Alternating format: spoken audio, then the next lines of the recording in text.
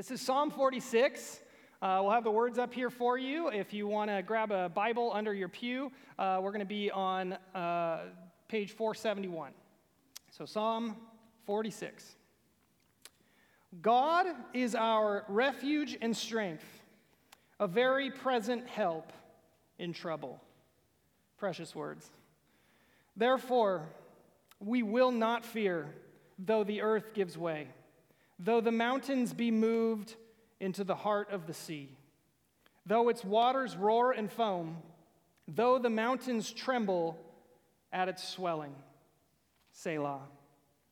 Verse 4, there is a river whose streams make glad the city of God, the holy habitation of the Most High. God is in the midst of her. She shall not be moved. God will help her when the morning dawns. The nations rage, the kingdoms totter. Sounds like Psalm 2, right? The nations rage. He utters his voice, the earth melts. The Lord of hosts is with us. The God of Jacob, or Israel, is our fortress.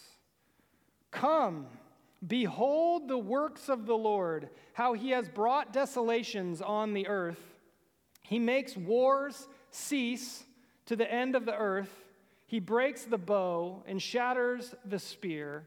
He burns the chariots with fire. Now, verse 10, the Lord himself speaks over the rack of war. Be still and know that I am God. I will be exalted among the nations. I will be exalted in the earth. And again, the Lord of hosts is with us. The God of Jacob is our fortress. Selah. You may be seated. Sorry, Martin Luther wrote, "A mighty fortress is our God," and I just happened to make my son's middle name Luther. It was just weird. Just such a bizarre thing. So this psalm is wonderful, and the only context we have, we don't know who wrote it. We don't know the context, but the clear context is that Jerusalem up on Mount Zion is under siege.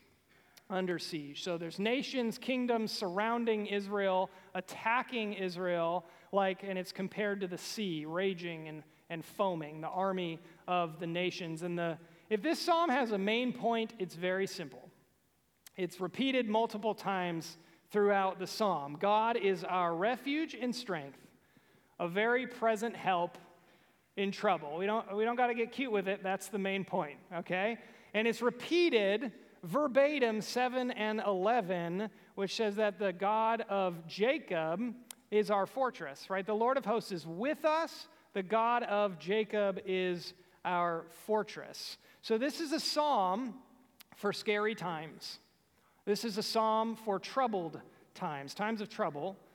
And it has a very simple point. We can flee to God for safety. He's our refuge. And he will help. He will actively help. We can flee to God for safety, and he will help. So simple point, God's our refuge and our strength. He's helpful. And so the proper response is also very simple. We will not fear.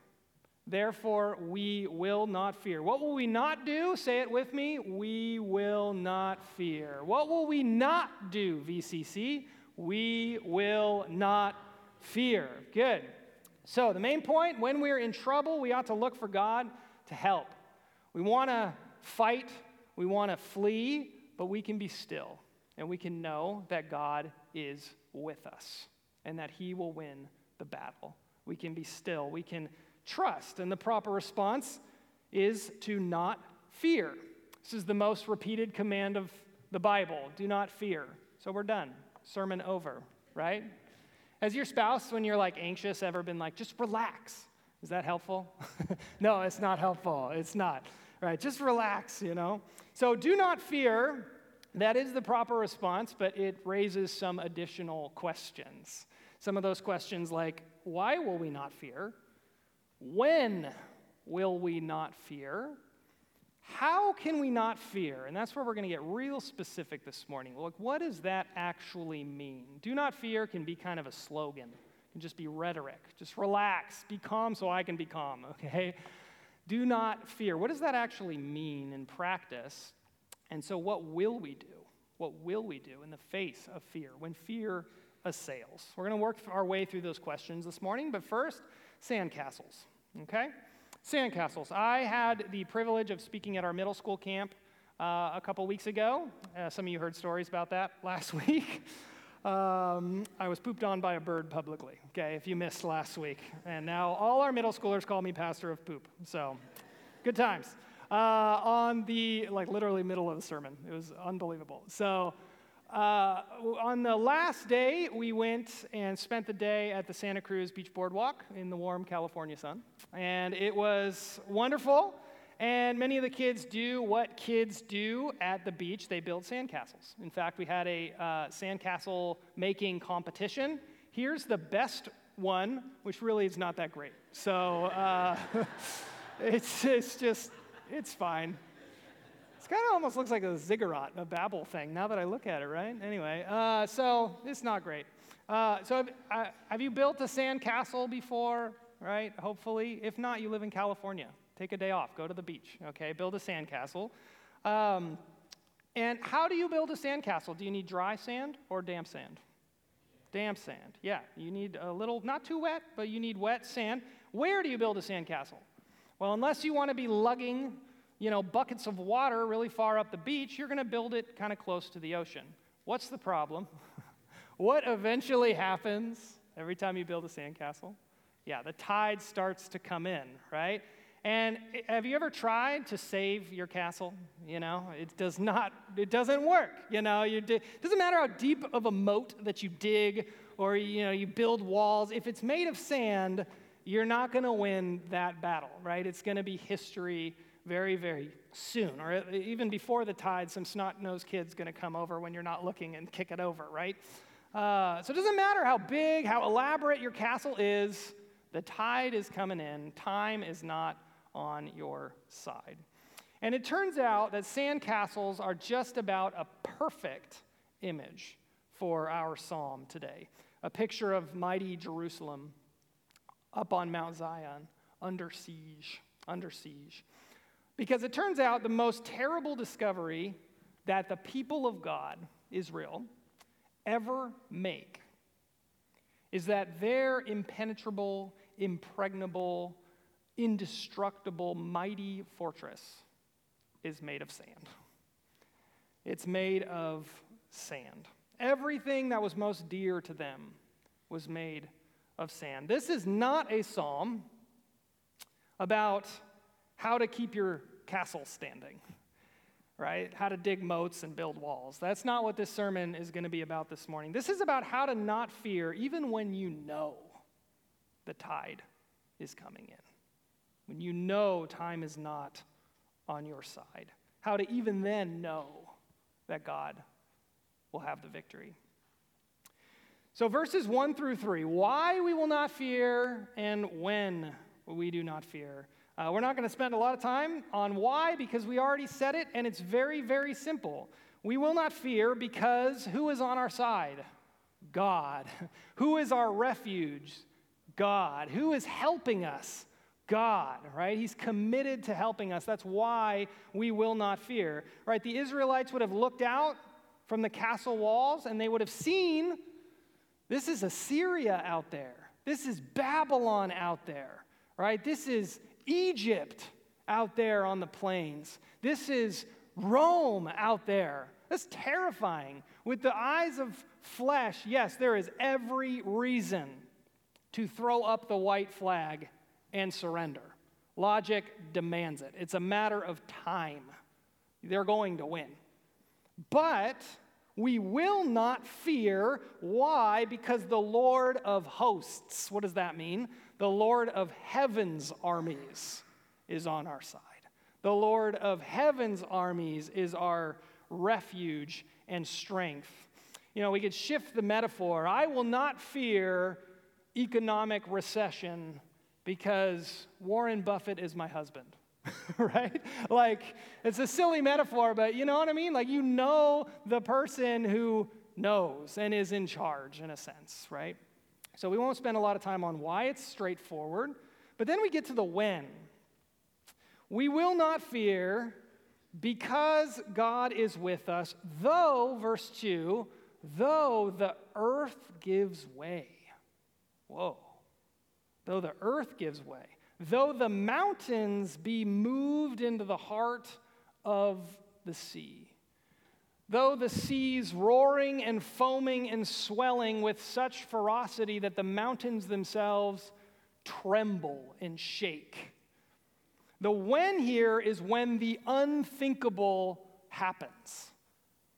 When the unsinkable sinks. In the biblical imagination, what is the most immovable, reliable, steadfast thing in creation? It's the earth. It's the earth. Ecclesiastes 1:4, a generation goes, a generation comes, but the earth is forever. And on the earth, where was the most secure, safe place? Where would you go when enemies were after you? You'd go to the mountains. That's where you would flee for refuge and safety. So the most immovable things are the earth and the mountains. And what's the most movable thing? The most chaotic, unpredictable, scary thing in all of creation to an Israelite? It's the ocean. You don't read many stories about boats going out on the ocean in Israel, do you? They did not like the ocean. It was scary. So in Psalm 46, here's the imagery. When the most movable moves and disappears into the most movable thing. The mountains go into the sea. Even then, we will not fear. What will we not do? We will not fear.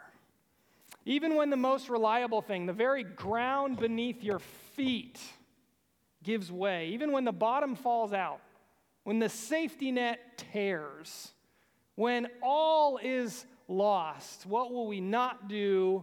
We will not fear. That's the one thing we will not do. We've experienced some of this just in this century, haven't we? I was thinking about this, and it helped me to kind of separate the unthinkable into categories. First, we can start with the personally unthinkable. The bottom can fall out personally. It can be through layoffs. It can be through deconstruction of faith. It can be through divorce. It can be through death. This year we lost Kristen Potter, who many of us knew as Kristen Ambrose. And my wife was very close with Kristen for most of her life. And Kristen was, the faithful people in your life are fixtures. They're always there. And so Kristen was there when Brittany was a hormonal teenager. And Kristen was there as a bridesmaid when Brittany was married. Kristen was there at every baby shower. She was just always going to be there. And then all of a sudden, she wasn't. It was like a mountain moved into the heart of the sea. And so it had this sense, if you've lost someone close to you, it feels like a bad dream, right? It doesn't feel real. Every time you see their picture, it takes a while. It takes a while to I'm looking at Nancy, who lost Gary. And he was a mountain. He was a fixture in your life, and it probably felt not real, right, when you lost him. Even though you were prepared in that instance, it still feels unreal.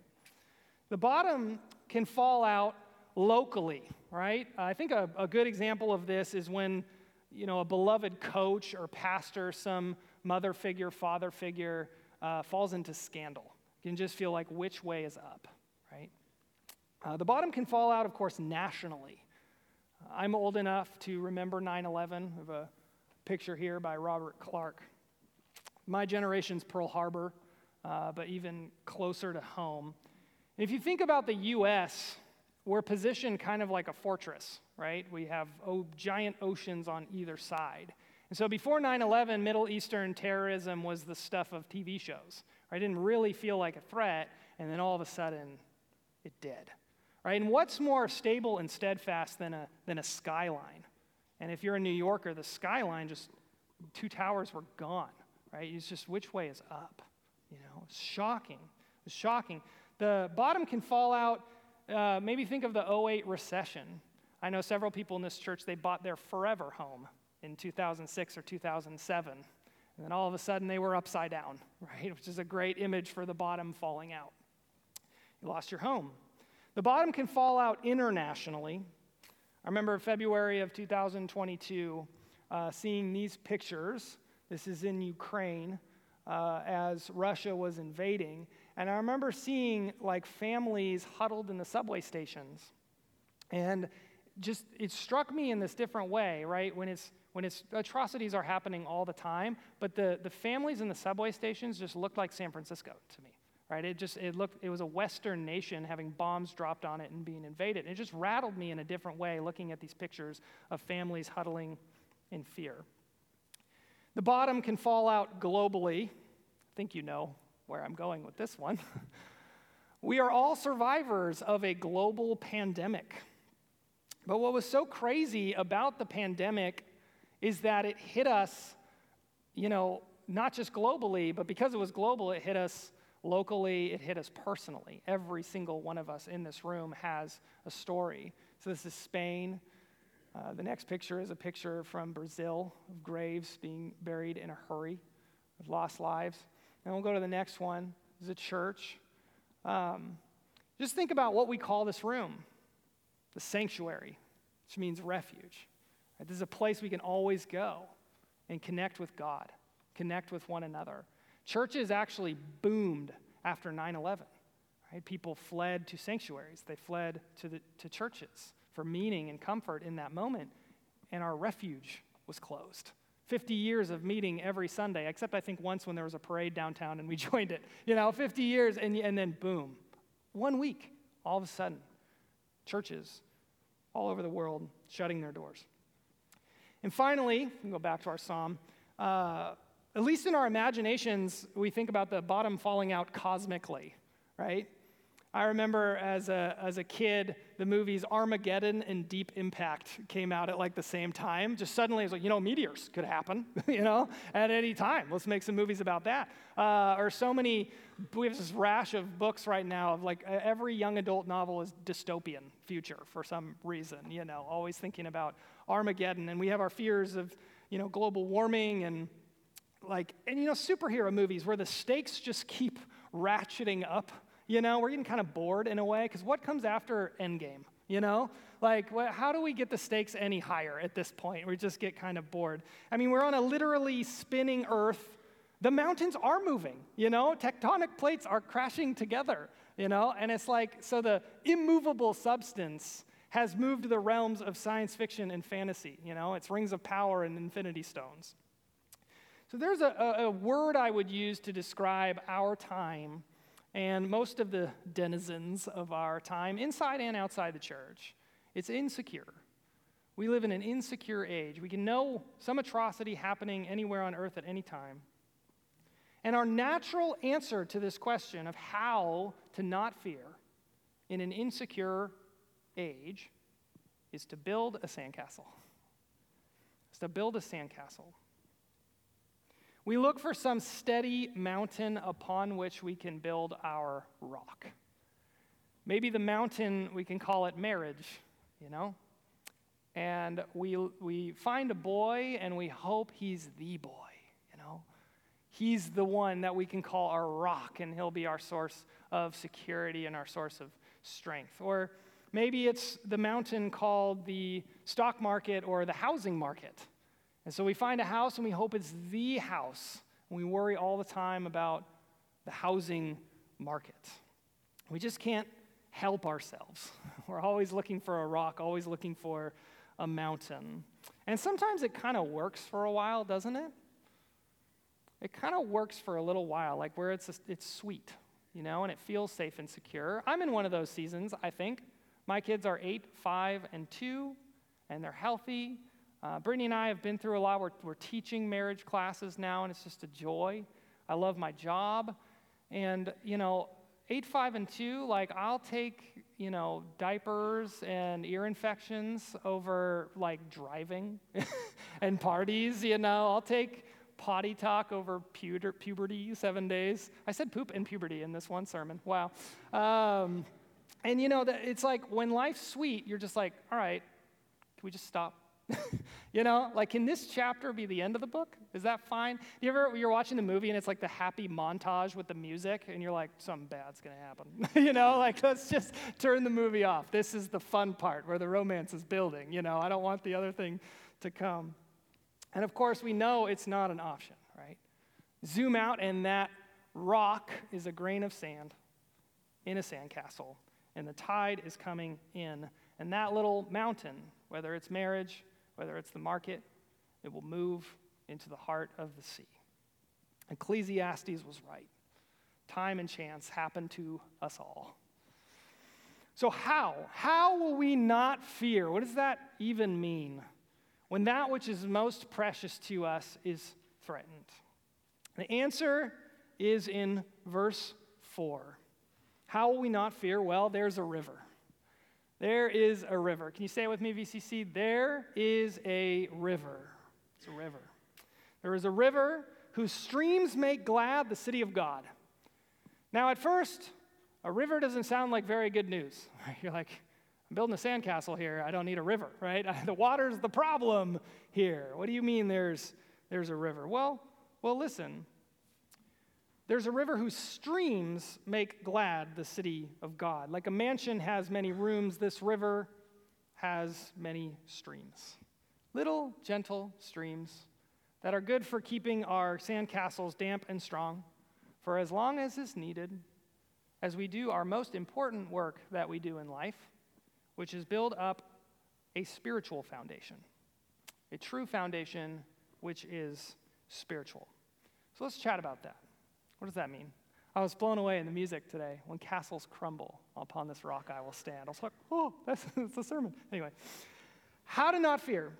When the bottom falls out, when the unshakable shakes, when the unsinkable sinks, when your castle is crumbling, you need a foundation not of flesh and blood, not of sand, not of earth, not even of cement. You need a spiritual foundation. We get mixed up on this because in the modern imagination, the spiritual is like wispy, vaporous, right? In the classical Christian tradition, read The Great Divorce by C.S. Lewis, if you haven't. The spiritual is in fact more solid, more real, more enduring than the natural. You need spiritual strength when the castle begins crumbling. Proverbs 18:4 says, a man's spirit will endure sickness, the way we watch Kristen's spirit endure melanoma. A man's spirit will endure sickness, but a crushed spirit, who can bear? You need spiritual strength for when that castle of yours begins to crumble. Where does spiritual strength come from? Where does spiritual strength come from? Well, it doesn't come from the mountains. Psalm 121, I lift my eyes to the hills. Where does my help come from? Not from there. Not from there. It comes from the river. The river. Do you know there's a river that runs through the whole Bible? It's there in Genesis. It's there in Revelation. It's a recurring image of the presence of God. The river is the presence of God. So let's look again at our psalm.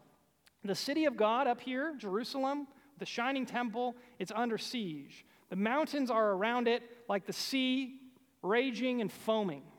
Why does a siege work? It's very effective. You don't need to waste, arms. You don't need to waste soldiers. You just wait them out, right? That's what makes a siege so effective. You run out of food. You run out of water inside the castle.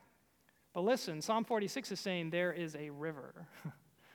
But isn't Jerusalem at the top of the mountain? So where's this river coming from? It's coming from above. It's coming from above. As Jesus put it, we have food they don't know about. Right? You think you cut us off, but we are well hydrated. Right? We're not building with dry sand in here. We got nothing but time. So the river, the presence of God, gives us strength. How? How does the presence of God give us spiritual strength? Exactly. Well, the other half of verse 4, there's a river whose streams make glad. By making us glad. The river, the presence of God, has streams that make glad the city of God. All right, keep up with me here. Okay, the city of God, spiritually speaking, is us. It's the people of God. So the presence of God, the river, gives us spiritual strength. How? By making us glad. By cheering us up. You know that verse, the joy of the Lord is our strength? That's not just like a cute saying, okay? It's true. It's literal. The joy of the Lord is our strength. So the psalm tells us to Selah here. I don't know, no one knows what Selah means, so most read it as when you see Selah, slow down and think a little more about what you're reading, okay? What then does it actually mean not to fear? Well, it cannot mean that we don't experience the emotion that we call fear. Okay? Track with me there. It can't mean that. It can't mean we have no trauma in our life. It can't mean we have no triggers in our life. Do not fear can't mean we never get sweaty palms. We never get a racing heartbeat. Okay? Like a panic attack is not a mark of unfaithfulness, right? It's dangerous to read it that way, actually, as many people do. Okay? Do not fear does not mean that you'll never experience the emotion called fear, or Jesus would be a bad example, by the way, or he wouldn't be the example for us to follow. So to not fear does not mean we never experience the emotion called fear. The mountain will tremble. You will tremble. But the good news is we're not accountable for our emotions. We're accountable for our decisions, okay? Feeling fear is not cowardice. It's not unfaithful. Just real quick, I learned to distinguish this during COVID, being on the leadership team here, having to make decisions. Right? Some people feared the vaccine. Some people feared the virus. Some people feared others not wearing a mask. Some people feared, what are masks doing to us, right? It was like fear was just in the air. And saying, don't fear, that didn't help. Like you had to make decisions. You had to make decisions. You had to take responsibility to calm down yourself and just make a decision. There was going to be consequences, like it or not. And I think for fear here, Jesus' teaching on lust might be a helpful comparison. If you experience the emotion we call attraction to another person, is that a sin? No, it's not. But if you take action, even the action of indulging in lustful thoughts, you are in danger and will be held accountable for that. So listen, we can make a decision. We can choose to indulge in fear, and some of us do. We fix our attention on things. We watch things. We read things habitually that make us feel afraid. And it feels kind of good to nurse that anger and hatred of other people. And you will be held accountable for that. We will be. You might say it this way: whoever fears a liberal, whoever fears a fundamentalist, whoever fears an agenda, whoever fears a bigot, whoever fears a terrorist, whoever fears a foreigner, has already committed idolatry in his heart. We fear something, and it ain't God. We need spiritual strength to stand in our time. We need spiritual strength to withstand the siege, to withstand the emotions of scary times, and not surrender to fear. How? There's a river. There's a river whose streams make glad the city of God. There is peace like a river. There is joy like a fountain.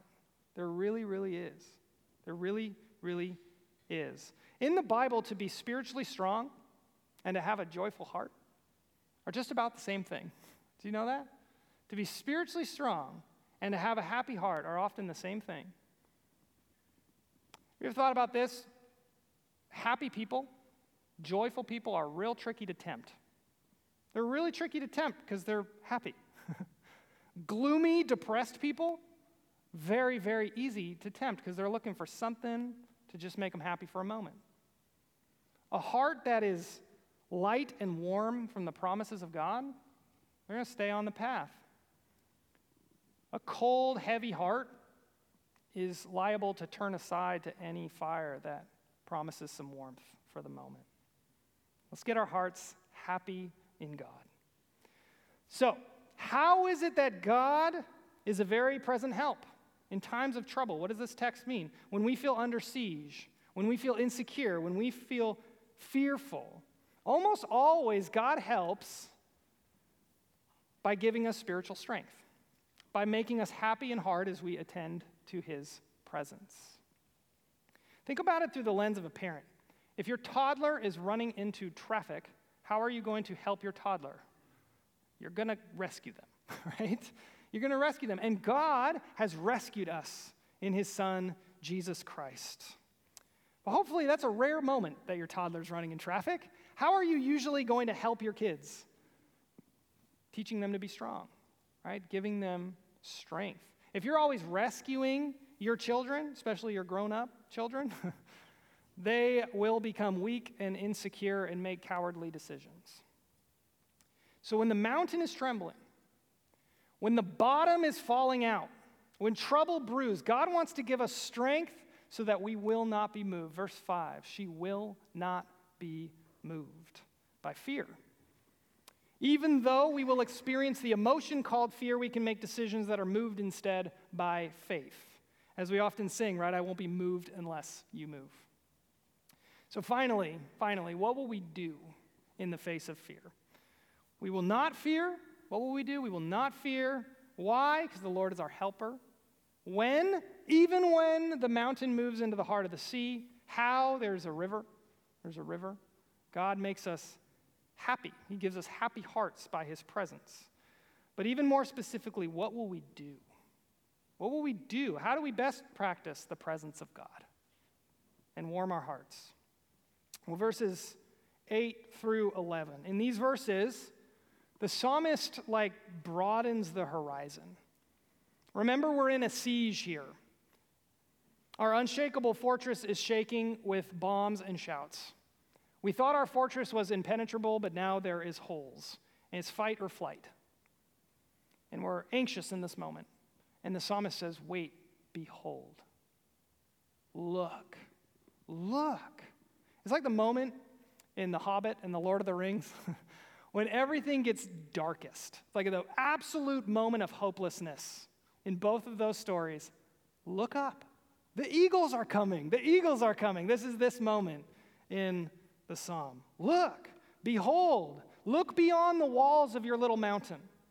Look beyond the walls of your little world, your little earth.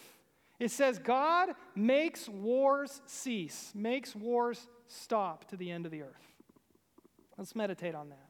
He makes wars stop to the end of the earth. War feels so real and terrifying, but war is by definition exhausting, isn't it? I mean, it exhausts lives, it exhausts resources that are finite. So even world wars eventually come to an end. They have to. Even the Cold War ended, right? Even anxiety cannot last forever. Eventually the Berlin Wall, which people thought would last forever, crumbled like a sandcastle.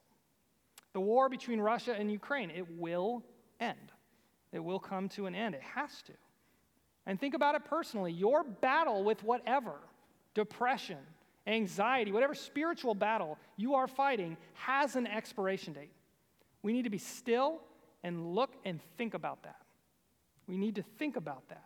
Behold, peace is eternal. It's peace that is eternal. War, anxiety is a ripple. How can we know? Verse 10.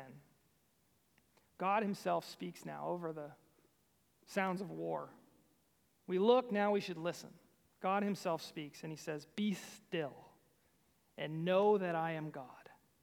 I will be exalted among the nations. I will be exalted in the earth.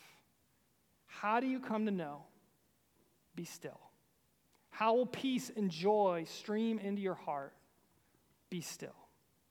This is my wife's favorite verse. Be still and know that I am God. The Lord himself stands up to speak in the middle of a raging, foaming, swelling sea. And what does he say? Be still. And the water goes as calm as glass. We know that story, right?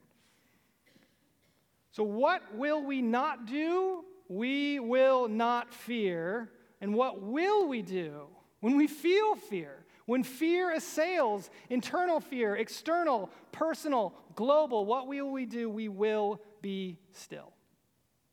We are under siege. We are in a spiritual war. Whether you know it or believe it doesn't change the fact. We are in a spiritual war. Our souls gravitate not towards stillness, but towards hurry and worry. As Carl Jung put it, hurry is not of the devil, hurry is the devil. We are in a war, but the enemy fears one thing above all else, and we just sung it. Sang it? Sang it. Sung it. We just sang a song about it. The enemy fears one thing above all else, and it is the word of the Lord. The word of the Lord. A little word shall fell him, a mighty fortress. But if the enemy fears one thing from you, do you know what it is? If the enemy fears one thing from you, it's your stillness. As long as we're busy building, renovating, remodeling our little sandcastle, the enemy's not worried. Especially as we age. If we are found hurrying around trying to dig moats and fortify walls, our enemy is content. He knows he has us. But when amidst all his raging, the castle goes quiet, the enemy trembles. Why? Because he knows what this psalm says is coming in the morning. God will help her when the morning dawns. Verse 5, as Joe said last week, the final victory is God's. And when we become still, we know. We know. Our stillness makes the enemy tremble. He's trying so hard to get us to surrender to fear. So when we instead surrender to him, when we surrender to God in the midst of the siege, when fear assails, by becoming still, the enemy trembles. When we stop, he knows who's moving. It's the one who rose and conquered death. It's the one who disarmed the devil of the only weapon he really had, Hebrews tells us, the fear of death. And so when we get still, he knows that God is coming to bring reinforcement, to bring refreshment, to fortify our walls and reassure our hearts that the ultimate victory is his.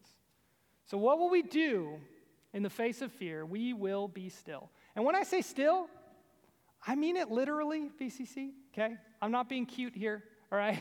Like, unhurried presence, we don't need to overcomplicate that. Most of the time, it's prioritizing time to be still.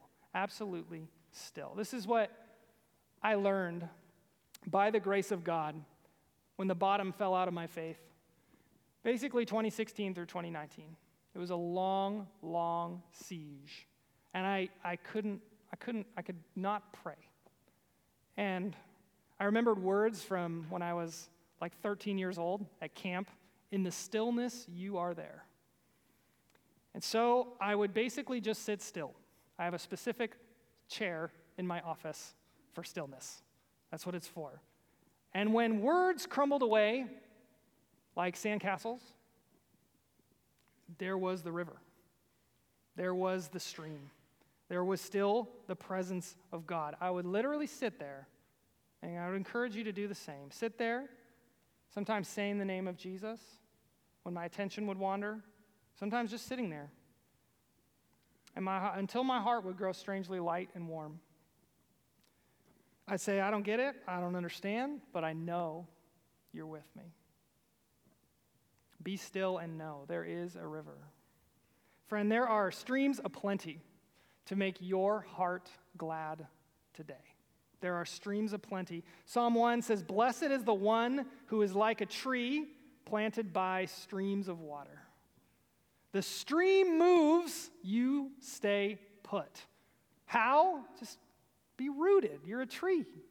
Be rooted. Be still. When you're facing fear, the first and best thing that you should do is nothing. Nothing. Stay put. Be still. Be where you are. We have all sorts of ways of moving. We don't have to physically move. So don't post. Don't scroll. Don't stream. Don't DoorDash. Don't uproot and move to another state, all right? The river is here. There's a little stream that's here. God is in our midst. Be still. If you move anywhere in fear, move toward a wise friend and open up to them because the stream runs through their heart as well. Above all, be still. That's how you get spiritual strength. That's how you get that knowledge. That's how you get that power. That's how you get that joy. C.S. Lewis put it this way. If you want to get warm, you must stand near the fire. If you want to be wet, you must get into the water. If you want joy, power, peace, eternal life, you must get close to or even into the thing that has them. Or if you need a Bible verse, here's Isaiah 30:15.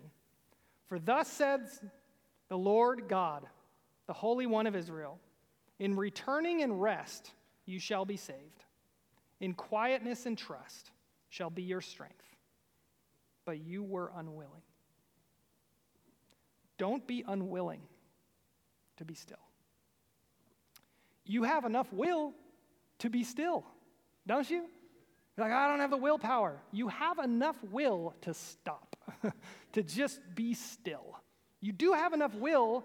God doesn't ask for more than that, and he will give the power. You have enough willpower to be still. God's not there. God's here with us. If he moves you there, he will meet you there. If he moves you there by faith, he will meet you there. But right now, he's only accessible to you where you are. There, here. So draw near to God by staying still, and he will draw near to you. Be still. When fear assails, castles crumble, mountains tremble, be still. The Lord of hosts is with us. The God of Jacob is our fortress. Let's pray and worship together.